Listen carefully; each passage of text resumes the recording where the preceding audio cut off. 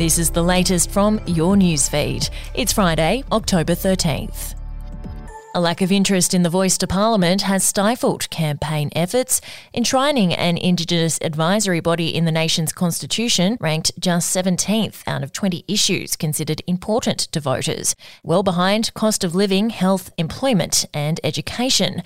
The Mood of the Nation survey conducted for News Corp revealed around 45% of people intended to vote no, 38% yes, and 17% were unsure. Australians witnessed a rarely seen side of Penny Wong this week as the normally stoic Foreign Affairs Minister became emotional when she embraced detained journalist Cheng Lei on her arrival home. Ms Cheng's release from a Chinese prison after more than 3 years was the culmination of covert work, which Senator Wong said on Thursday took persistent, consistent advocacy. Asked about Ms Cheng's condition, Senator Wong said she was in good spirits, the minister admitting she was more emotional than Ms Cheng.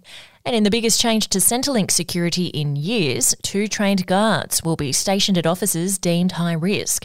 The measures are part of a massive security overhaul triggered by the horrific stabbing of Melbourne Centrelink worker Joanne Cassar, who was left with lifelong injuries. The federal government will today commit to implementing 44 recommendations from a review undertaken in the wake of the brutal attack on Ms Cassar. We'll be back after this.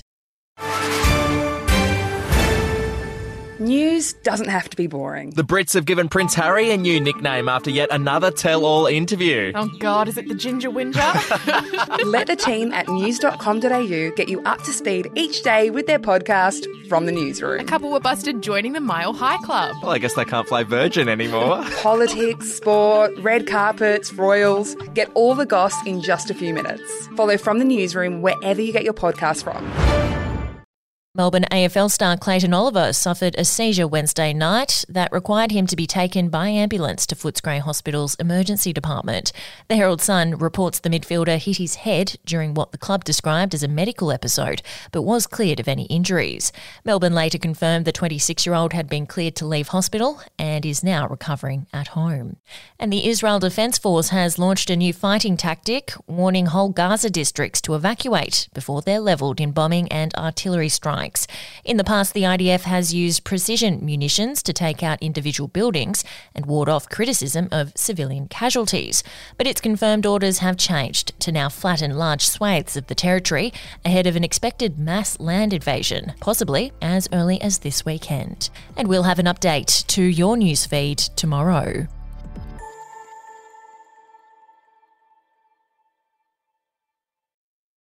The podcast Faith on Trial looks into Hillsong, both in Australia and the US, and takes both the listener and hosts on unexpected twists and turns in the story of Brian Houston and the Singing Preachers. There are 2 incidents involving Pastor Brian. The Australian journalists uncovered a litany of alleged criminal behaviour in the megachurch. Financial gifts were being given to the leaders of the church. Listen to Faith on Trial Hillsong ad-free on Crimex Plus on Apple Podcasts today or wherever you get your podcasts.